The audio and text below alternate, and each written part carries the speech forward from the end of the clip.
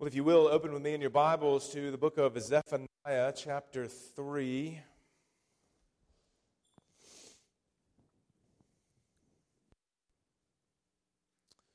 Zephaniah, chapter 3. As we've been working through the book of Zephaniah together, we've come now to the very end of the book. It's a very glorious chapter that shows us the outcomes, the results of God's judging work that comes upon the world when He deals with the sins of Judah and Israel, when He deals with the sins of all of the nations, when He consumes the whole earth in His judgment. What is then the results? And what we see throughout the end of the book of Zephaniah chapter 3 is we see the results of a new world, a world where what remains are nations, and that includes both Jews and Gentiles, who consist now only of those who seek the Lord, who find their refuge in Him, who come to Him to worship Him. And so that's going to be our focus this morning as we look particularly at Zephaniah chapter 3 and pick up where we left off last week in verse 9. We'll read together down to verse 13 and see the fruit of this judging work, the fruit of conversion. That even as we are a people who hear the gospel and believe the gospel and trust in the Lord now, there is an end, there's an outcome to our own conversion now, and we get a glimpse of that here at the end of the book of Zephaniah. So we will read together, as I said, beginning in verse 9 and read down to verse 13.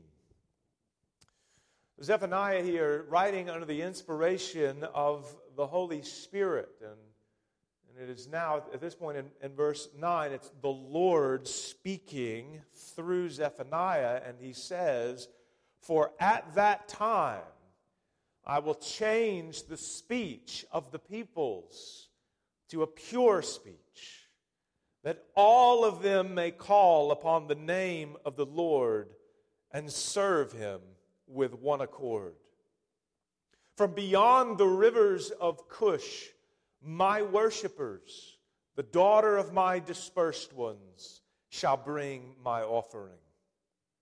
On that day you shall not be put to shame because of the deeds by which you have rebelled against me. For then I will remove from your midst your proudly exultant ones, and you shall no longer be haughty in my holy mountain. But I will leave in your midst a people humble and lowly. They shall seek refuge in the name of the Lord, those who are left in Israel. They shall do no injustice and speak no lies, nor shall there be found in their mouth a deceitful tongue. For they shall graze and lie down, and none shall make them afraid." Let's go again to the Lord in prayer.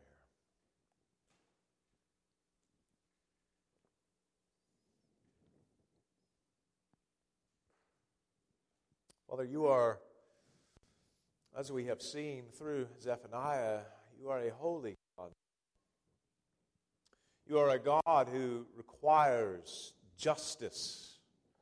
And you are a God who will carry out justice in the world. You will bring judgment to all wickedness, to all evil. And you will save those who seek refuge in you. You will deliver them from all ungodliness. And Lord, we see here at the end of this book that when your judgments come upon the world, it serves the purpose, in essence, of remaking it, of purifying it. I think of the very beginning of the Word in Genesis, when your universal judgment came upon the world in a flood, and the only thing that remained after was one family. And yet when your judgments upon the world come in the future, what will remain will not be one single family, but families from all over the earth who are united to the one man, Jesus Christ, who will rule over all. You have given us this picture of things to come, that our hope would ultimately be in your power, in your strength, and in your reign. And so I pray for our time this morning, Lord, that as we meditate upon the truths that you spoke through your servant Zephaniah so long ago, and as we get a picture of things to come, that it would lift up our affections to heaven itself, and that it would cause our hopes to be on the certain promises that are to come. And I ask this all in Jesus' name. Amen.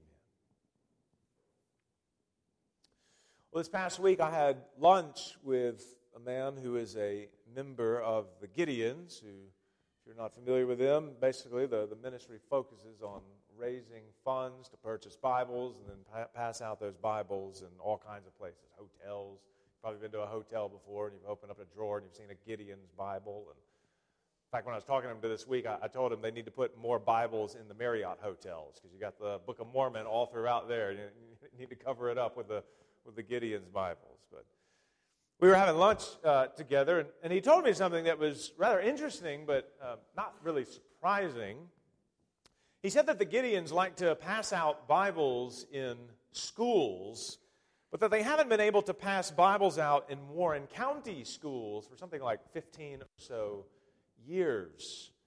And when I asked him why that was the case, he said that there had been a woman a while back who was a Jewish woman, and her child received a Gideon's Bible and brought it home, and it made her furious, and she complained to the school, and I believe perhaps even threatened to sue. And what did they do? They gave into it, and they decided that no more can Bibles be passed out, at least through the Gideons, in the schools.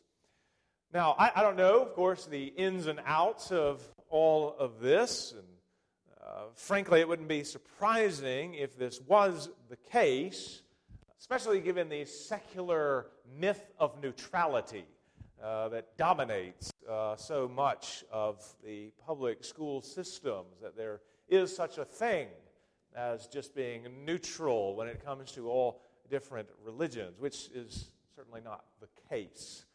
Neutrality just means practical atheism. And it would not be surprising if that was the result of this complaint. But that wasn't really the thing that had me thinking. What had me thinking here in our conversation was really just the nature of unbelief and how people react, even to the smallest hint of Christianity. But even more specifically, it had me thinking about how futile unbelief is. It reminds me of the Apostle Paul before he became a Christian. Of course, Christianity was very offensive to him. It went against everything that he believed was true. He believed that it was just this deviant sect of Judaism. It was dangerous. It was a distortion, and it needed to be stamped out completely. And of course, we know from the book of Acts that that's what Paul's life was about for some time, was destroying this sect of Christianity. He became a persecutor of the church. His life, his zeal for Judaism was all about destroying this dangerous religion. And then what happened to him? Well, we know what happened to him. He was confronted directly by the resurrected Lord Jesus himself. And you remember what Jesus said to him on the Damascus road. One of the things that he said to him, he asked him this question, Saul, Saul, why are you persecuting me? Of course, because Jesus identifies himself with his people, with his body, the church. He's united to the church. So to persecute the people of God is to persecute Jesus. That's one of the things he said to Paul, but he also said, it is hard for you to kick against the goads. Why are you persecuting me? It is hard for you to kick against the goads. And this, of course, was basically a very common proverb of the day that meant that you're fighting against something that you can't defeat. All of your efforts are futile and are going to prove fruitless. You're resisting something that you can't stop. And friends, that's really, as you think about it, that's really what all unbelief is in truth. It is a kicking against the goads. It is a resistance that will prove futile. It is a rebellion that will only end in defeat. As much as fallen man wants nothing to do with God, as much as he would prefer to live in atheistic unbelief or in idolatry, as much as he'd be able, or he'd like to be able to say with the now dead Friedrich Nietzsche, who has learned since that his statement was wrong, but as much as he would like to say with Nietzsche, God is dead, and we have killed him. As much as he'd like to proclaim that and believe that and live his life in accordance with that error, all of his efforts, all of his trying, all of his straining will never result in the death of God. All of his unbelief will never result in God being no more. It will inevitably be an act of futility. And his justifications for his unbelief will all prove to be foolish. It will not matter if he pretends to have a neutral position and attempts to seem fair-minded and reasonable. All of it will ultimately prove to be futile because God has determined the end from the beginning. And what we have before us today is a glimpse of that end. We have a picture before us of the direction that everything is moving towards. We have insight into the end of all human history. And what we find here is that the future is not going to be one that is full of pluralism.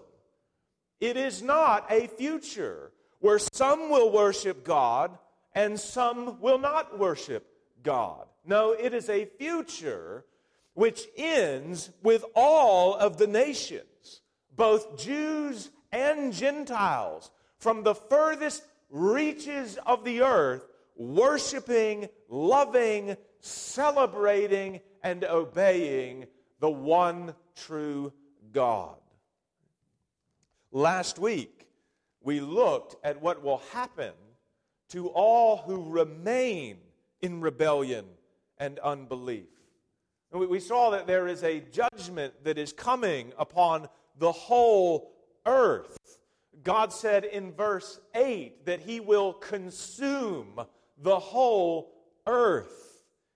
But where we pick up today shows us that this judgment, which will consume the earth and which will be poured out upon all nations, will not ultimately result in a barren wasteland.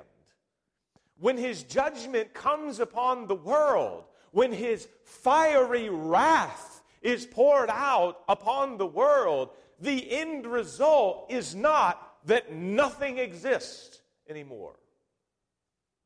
There's something that comes after. This judgment that is coming upon the world is very much a kind of purifying judgment. It is a judgment that will rid the world of all unrighteousness, of all unbelief, of all sin, and will ultimately result in a perfect, purified world that is full of righteousness and full only of worshipers of the Lord. And we know that this is the case. We know that this universal judgment will not leave the world completely barren of all people, but completely barren of all sin. And we know this because of our passage today, verses 9 to 13. This passage tells us what follows the judgment that we saw in verse 8. And what follows is a world where the nations are now all converted to God, and Jerusalem likewise is populated by a converted people. In other words, verses 9 to 13 give us a vision of the end. It gives us a picture of the final results of God's converting work. And this morning I want to look at this picture together with you in two parts.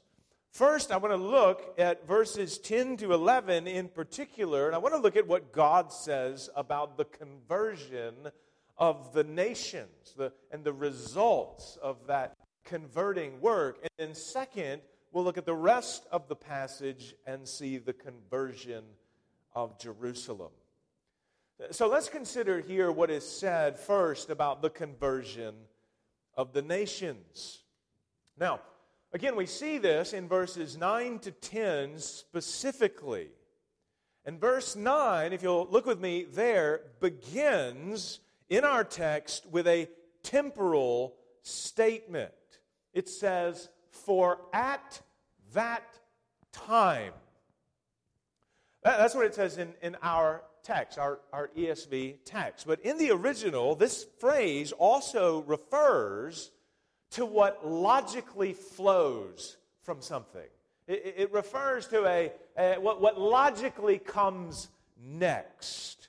In fact, we find another example of the very same phrase in the middle of verse 11, only there it is translated as "for then." So notice with me in verse 11. Here Jerusalem is being spoken about, and it says, "On that day you shall not be put to shame because of the deeds by which you have rebelled against me." And then the same phrase, "For then." Same phrase we find in verse 9. "For then I will remove from your midst your proudly exultant ones." Jerusalem, in other words, will not be ashamed in this latter day. Why? Well, then we're given the explanation. Because the wicked who were in her, the proudly exultant ones, will all be removed. There's a logical flow, in other words. There's an explanation that is being communicated here. And it's the same in verse 9. Verse 9 is a transition that comes on the heels of God in verse 8, declaring that He will gather the nations and assemble kingdoms and pour out upon them His indignation and burning anger. He's going to judge the nations for all of their wickedness. He's going to consume all the earth. But what results from this judgment, again, is not a world that no longer has any people and that no longer has any more nations. Rather, what results is a world that now consists only of a people. who know the Lord and who worship Him. And again, we see this in what is said in verse 9. For at that time, or for then, I will change the speech of the peoples to a pure speech, that all of them may call upon the name of the Lord and serve Him with one accord. Now, there are several images here that I think are worth unpacking further. And the first image we find in this text is the image of the change of speech, this purification of speech. Now, some have taken this very literally and argued that Zephaniah is prophesying about a day that is coming when everyone will speak one language. And not just one language, but particularly as you look at Jewish commentators, everyone will speak Hebrew. That's the pure language. And while I certainly personally don't have any objections to everyone learning how to speak Hebrew, I think that's missing the point of the picture that we have here. One issue that we find here, one of the reasons why this is the case, is that the purifying of speech that we see in the text is for the purpose, you'll notice, of calling upon the name of the Lord. But clearly, you don't have to learn how to speak Hebrew in order to call upon the name of the Lord. But then secondly, there's another image that's used in the last line of this verse, which very literally says that the peoples will serve the Lord with one shoulder. And if we're to interpret that image very literally, of course, we'd have to imagine some scenario where there's some mass amputation and there's just one shoulder that remains among people, right? And I don't think that's what's going on here, right? That's not the picture. This is a figure of speech. It's an image that is painted with words. No, the idea here is that the purified speech of the people is purified not because it all becomes one single language, but because it's no longer tainted by sin and idolatry. The peoples will together worship and serve the one true God. The peoples will all be united in a single purpose of calling upon the name of the Lord, of no longer worshiping Baal and Molech and all of the other false gods, but now with a unified message and purpose, calling upon the name of the Lord. In a certain sense, it's as if God is reversing the curse at Babel. Only the emphasis here isn't on having a single language, but a single purpose with their language. And so you'll remember in Genesis chapter 11 that the people of earth did in fact have one single language. But what did they use it for? Right? But what was the purpose? How were they using their speech together? Well, they were using it, of course, to make a great name for themselves. They were using it to build a great tower that reached into the heights of heaven. It was an idolatrous tower. It was believed among the ancients that the closer you got to heaven, the closer you got to the gods. And so as they're building this massive tower, which would have been referred to, or is sometimes referred to now as an ancient ziggurat, as they're building this, they're believing that they're exalting themselves into the presence of the gods. That's what they used their speech for. Idolatry and pride. And what did God do? He judged them because of their idolatry and pride, and then confused their tongues. But in the future, Zephaniah is painting a picture of the peoples once again having a kind of pure speech, not because it's a single speech, but because it's being used, again we see here, by all people to call upon the name of the Lord. Moreover, as I mentioned a moment ago, there's another image that we find here, which is not only that the peoples will have a pure speech, but that they will serve the Lord literally with one shoulder or with one accord. And the idea here is the same as, when we say something like we're standing shoulder to shoulder with each other, right? It communicates the idea of a single purpose and a single goal. And the unified single purpose of the peoples will be that they all together are serving the Lord, the God of Israel, the God of Abraham and Isaac and Jacob. There's also a third image that we see here that is worth mentioning, which is found, if you look in verse 10. And here, Zephaniah is continuing to speak about the peoples or the nations. And I bring this up because there is some debate as to whether or not he's now speaking about the Jews in verse 10. But I think one of the things that indicates that the nations are still in view in the text is the phrase, my worshipers. The word here for my worshipers communicates the idea of someone supplicating God or someone offering prayers to God, lifting up their requests to God. They are God's supplicators, we might say, or we might even say they are those who pray to Him. And this, of course, ties in with verse 9, with the nations calling upon the Lord. And so the subject and the theme is the same in verses 9 and 10. Zephaniah is speaking still about all of the peoples of the earth.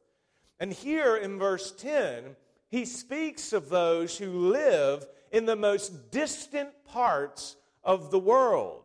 Those, he says, who are from beyond the rivers of Cush.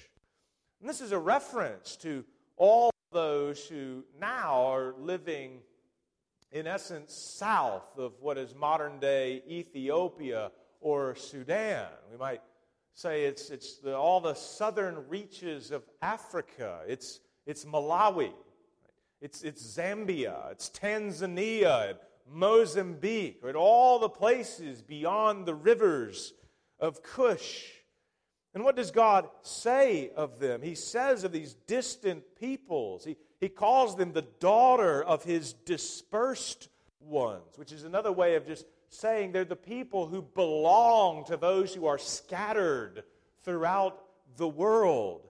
He says they will come to Him and shall bring Him offerings. Again, the image is of a world where on the other side of the globe, people will know the Lord, and they will worship Him, and they will desire to be in His presence and to bring Him offerings and tribute. They will want to honor Him. They will want to boast in Him and to praise Him. They will desire, as a response to His graciousness, to bring Him gifts. Right? When you're giving someone a gift, you're doing it because you love them. You want to show them honor. You want to bring them joy. And the nations are bringing these offerings to God, not out of a sense of duty as if they've been conquered. And they're like the Moabite king Mesha, if you remember from 2 Kings, he has to bring tribute to the king of Israel. No. They're bringing the offerings because they want to. They want to travel from all over the world to worship the Lord. And we see something of this sort in the book of Revelation at the end of the Bible, at least we see parts of these kinds of things happening. We see in Revelation chapter 7, for example, in verses 9 to 10, where the Apostle John has a vision of a vast multitude, that all the peoples are together praising the Lord. He says, after this I looked, and there was a vast multitude from every nation, every tribe, people, and language, which no one could number, standing before the throne and before the Lamb. They were clothed in white robes with palm branches in their hands, and they cried out in a loud voice, "Salvation belongs to our God, who is seated on the throne, and to the Lamb." But that doesn't sound like people who are coming bound in chains and who are having to give worship to a king they'd much rather not see. No, the case here is the nations, the multitudes of people are willingly desiring to gather around the throne of God and praise Him. Why? For His salvation. He saved them. He saved them from all over the world. His people were scattered beyond the rivers of Cush, and He saved them. And they are now here worshiping Him and praising Him. And the prophecy in Zephaniah is speaking of this very same kind of reality, where all the peoples, once God's judgments have been carried out, will at last be united together in serving the Lord and calling upon His name. It is a vision where the nations have been transformed. They are no longer in rebellion, but are in complete submission. They are no longer living in idolatry, but they are those who desire to worship the Lord. But I want you to notice, fourthly, with me, how this change comes about. How does this conversion of the once rebellious nations happen? Do the people suddenly come to their senses? Has the stain of sin just sort of naturally faded away, and now the people realize that their idolatry was futile and foolish? Is it just a natural process of evolution, right? The more that time passes, the more that all things progressively are supposed to get better. And so the nations just sort of, by inertia, start worshiping the Lord. No, this conversion happens, we see here, by an act of God. It is God Himself, directly, who does the work of converting the peoples. Notice again in verse 9, He says, "For at that time, I will change the speech of the peoples to a pure speech." I will do it. The nations do not become more enlightened. They do not just progressively get better over time. No, the reason why history will conclude with the nations worshiping God is because God Himself, by a divine act of His own will change the nations. That is His determination from eternity past, and He will accomplish that determination by the strength of His own will. When Jesus spoke of Himself as the good shepherd, you'll remember, who gathers His sheep and who lays down His life for them. He of course, in that chapter in John 10, was speaking directly to the Jews. He was speaking of gathering His sheep from the Jews. But then He also said in John chapter 10, verse 16, He says, "And I have other sheep that are not of this fold." What fold? The fold of the nation of the Jews. I have other sheep, in other words, who are outside of the Jewish nation. I must bring them also, and they will listen to my voice, and there will be one flock and there will be one shepherd. It is Jesus himself, as the good shepherd, who will go into the world and gather his people to himself. And the conversion of anyone, whether that was a Jew, whether that is a Greek or Egyptian or Assyrian, whether that is a European or an Asian or an African, the conversion of anyone is due always directly because of the work of God. He has a people scattered throughout the world. He has a people who is scattered throughout all times, all history.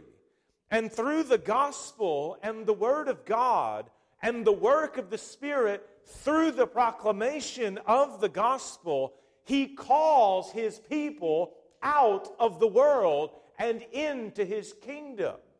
His word goes forth in power, and it accomplishes the very purpose for which He sends it. And if you have believed in Christ, and if you have come to be one of those who call upon the name of the Lord, it is ultimately because God in Christ sought you out by name. And He changed your heart, and He changed your speech, so that your speech would be the kind that lifts up praises to God. You, if you know the Lord, were once a people who cursed God, who wanted nothing to do with Him, whose hearts were in rebellion against Him. But then what does God do? He sends forth His word, He sends the gospel, and He calls His people, and by that call changes them. You respond to that change. Your heart now desires things that once it did not.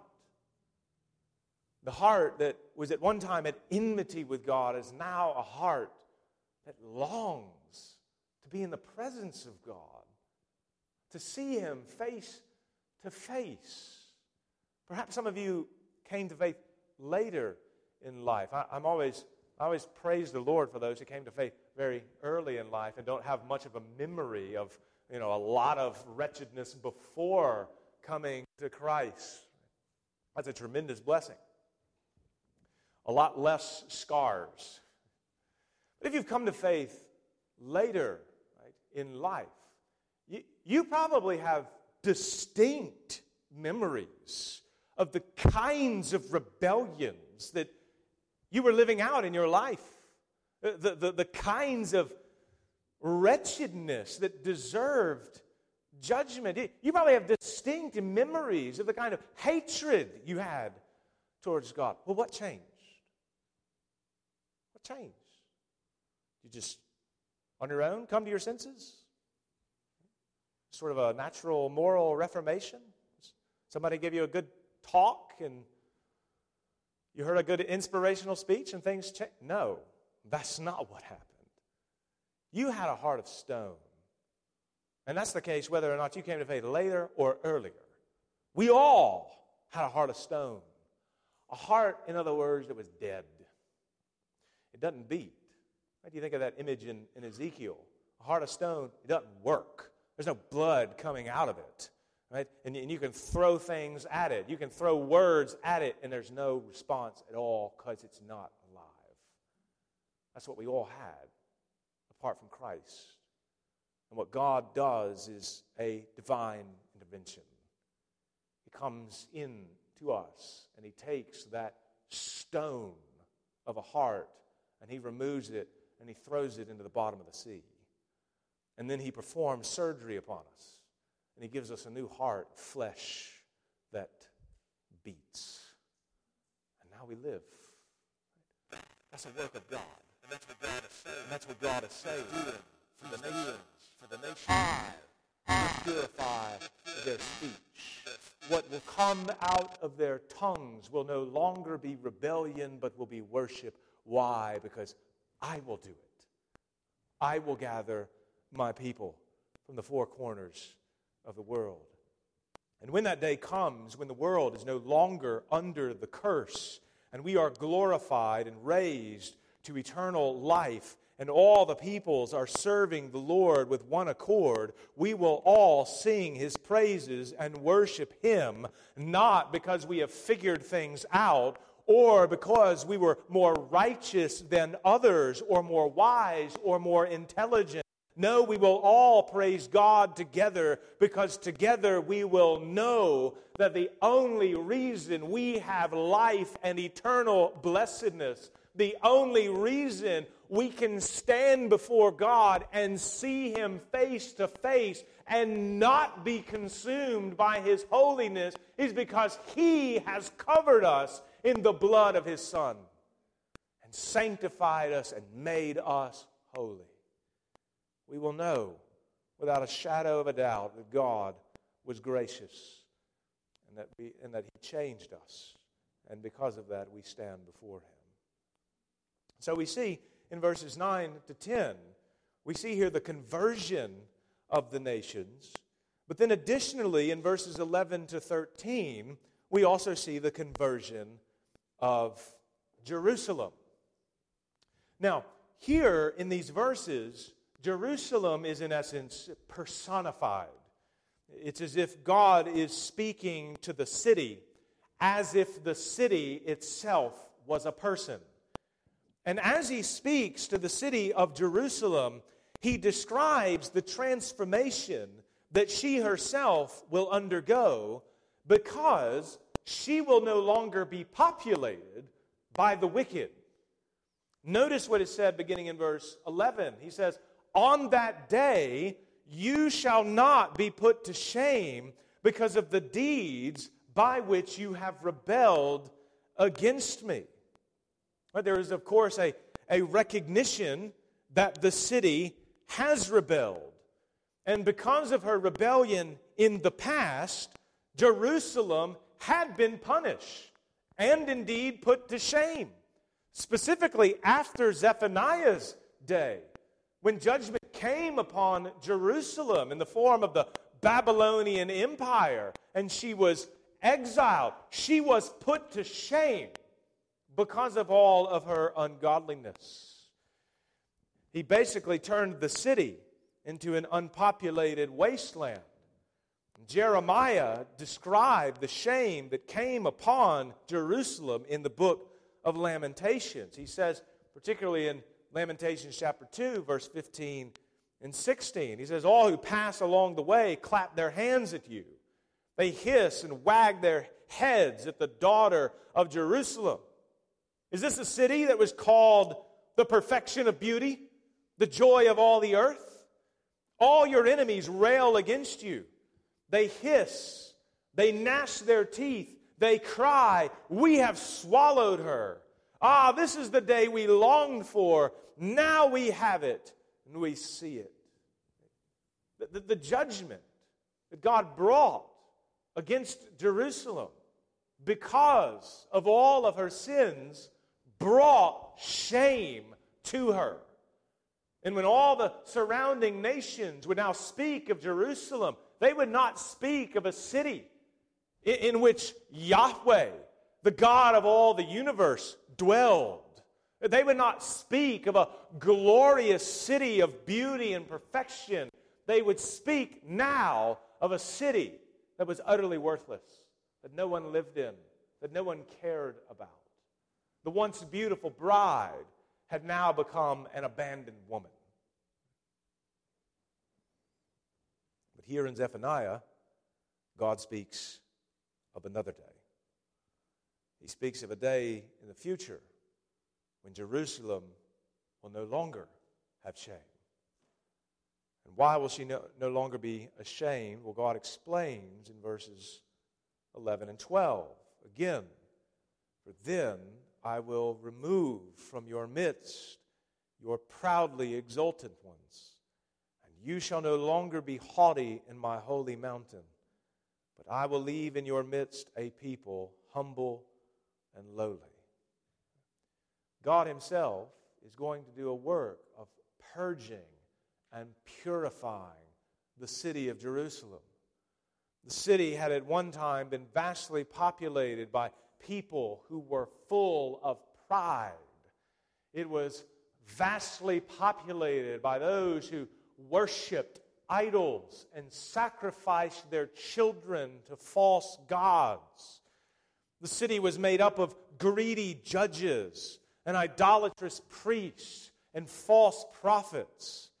We saw early in the first chapter of Zephaniah how there were so many people in Jerusalem who basically lived as practical atheists when it came to the Lord. They didn't believe that the Lord would do anything to them, whether it was good or bad. In chapter 1, verse 12, they said in their hearts, "The Lord will not do good, nor will He do ill. He's not a God who blesses, and He's not a God who curses. Nothing will come upon us." He's in essence a dead God. He's a sleeping God. He's a God who does not act. And what did God say that He would do in response? He said, "I will search Jerusalem with lamps, and I will punish the men who are complacent." I will punish those who believe that I am a dead God, that I am asleep. And here at the end of the book, we see the end of that purging process. The Lord Himself removes the proud, and He places within the city those who are humble and lowly. He populates it with those who seek refuge in the name of the Lord. And it is those people, it is the ones who used to be a tiny remnant, but who will then be the sole inhabitants.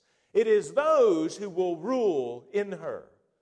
It is those who have been converted by God and who seek to do His will, who will live in the city. And what that will produce ultimately is a culture of peace and prosperity and blessing. It'll make a culture of righteousness. The end of verse 13 says, "They shall do no injustice and speak no lies, nor shall there be found in their mouth a deceitful tongue." And because righteousness will be established, there will be no cause for fear in Jerusalem. There will be no worry of a coming judgment, of God handing His people over to wicked armies. For they shall graze and lie down, and none shall make them afraid. This is the end of the story, friends. This is where everything is headed. This is the direction that history from the beginning has been moving towards. The nations worshiping the one true God, and Jerusalem, the city of God, being the center of His kingdom and being established forever in righteousness and truth. The capital of the world will be Jerusalem, and God's throne will be established forever in it. That's our picture. That's the world to come. And so the question that I want to close with is, what are we to do with this?